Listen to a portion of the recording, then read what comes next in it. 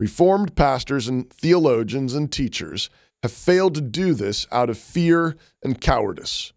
Once you start applying God's word, you run the risk of offending people and getting in trouble, like in the book of Acts.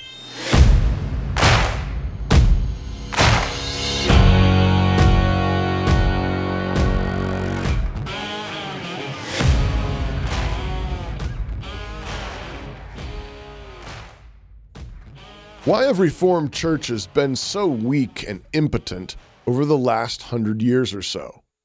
With some striking exceptions, the Reformed and Presbyterian churches have repeatedly capitulated to the cultural winds. From feminism to no-fault divorce to the sexual revolution, how do Reformed churches so often end up ordaining women and flying rainbow flags? One of the central reasons has been a failure to apply God's word to specific issues in our churches and in our culture. Reformed pastors and theologians and teachers have failed to do this out of fear and cowardice. Once you start applying God's word, you run the risk of offending people and getting in trouble, like in the book of Acts. But that kind of fear demonstrates a failure of nerve or a failure of faith. And so the question is, what is it about our faith that has been lacking? It's striking that Jesus repeatedly points to young children as the models for the kind of faith his people need. Unless you become like a little child, Jesus said, you cannot enter the kingdom. While it is certainly not true for all, many in the Reformed churches have effectively said almost the exact opposite. They say, unless you become grown up and mature, you cannot come to the Lord's table. And the defense for this reluctance to welcome young children is fear that they might not believe, fear that they might not really understand. But Jesus says that they understand far better than many adults. I suspect the same fear and doubt is why many Reformed types are reluctant to apply God's word to all of life. What if it doesn't work out? What if we're wrong?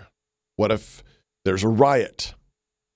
But God promises to be our God, and he promises to be the God of our children after us.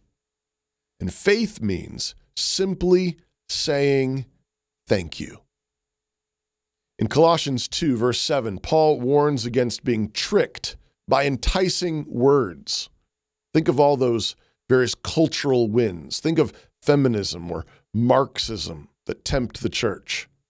And Colossians says that instead of being tricked by those enticing words, we must be rooted and built up in Christ, established in the faith, abounding in thanksgiving.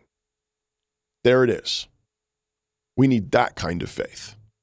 A faith that is rooted and built up in Christ, abounding in thanksgiving. A faith that simply says, thank you. And so this is the charge. Come with believing faith, which is to say, come with faith abounding with thanksgiving for the way that God promises to work in all the details of your life. Come thanking God for what he has promised to do with your kids, your grandkids, your whole family, this whole world. And so come and welcome to Jesus Christ.